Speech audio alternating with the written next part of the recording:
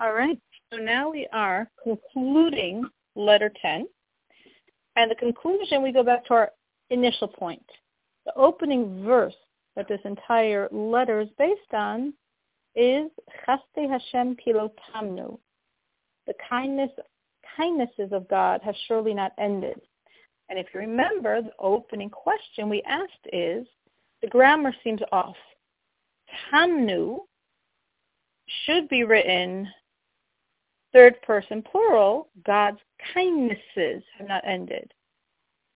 But it's actually written first person plural is we.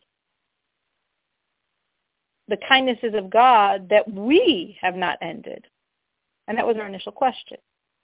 So now the Rebbe explains that we are actually the ones doing the kindnesses of God, as referred to in this verse, and therefore we have not ended, because we need that extra kindness on God's part, because we are imperfect, as is another layer of meaning of this verse.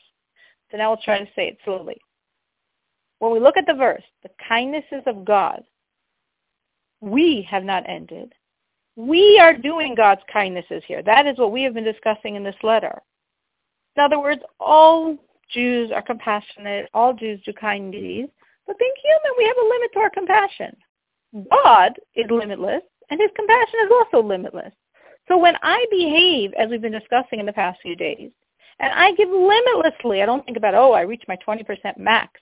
I don't think about, maybe there's needs. Maybe I should put this aside. Maybe I should invest this in my business. Maybe my family needs something more. When I act in this limitless kindness, I'm acting like God. This is God's kindness at this point, because God is limitless and I'm limited. But now I'm acting God-like because my kindnesses are without limit. Now, why am I acting with this limitless kindness? Tamnu, tam, end also means perfect. I need to act like God's limitless kindnesses, hilo tamnu, because we are not perfect. Meaning, we're not perfect. We've blemished. We've damaged our soul, the world, the upper world. So as we've been discussing in this letter, I need to act God-like kindness, limitless kindness, to draw down God-like compassion on myself, to draw down the healing energies of God, to rectify what I've damaged on my soul, in my world, in the world at large, in all the upper worlds, because of any transgressions I've done. So the prophet is telling us here that we need to practice God's kindness because we are imperfect, and we need to arouse God's kindness on us to rectify any of our own blemishes. And how do I elicit God's kindness on us?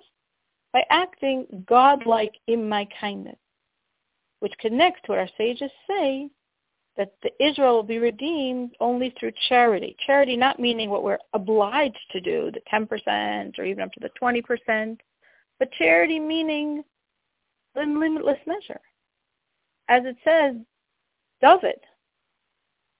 King David, Davidic King Mashiach, will come when we don't have even one coin in our pocket because we've given and given and given. And even if there's not a coin left in our pocket, we still find what to give because we're giving in a limitless fashion, eliciting God's limitless kindnesses on our own souls as well.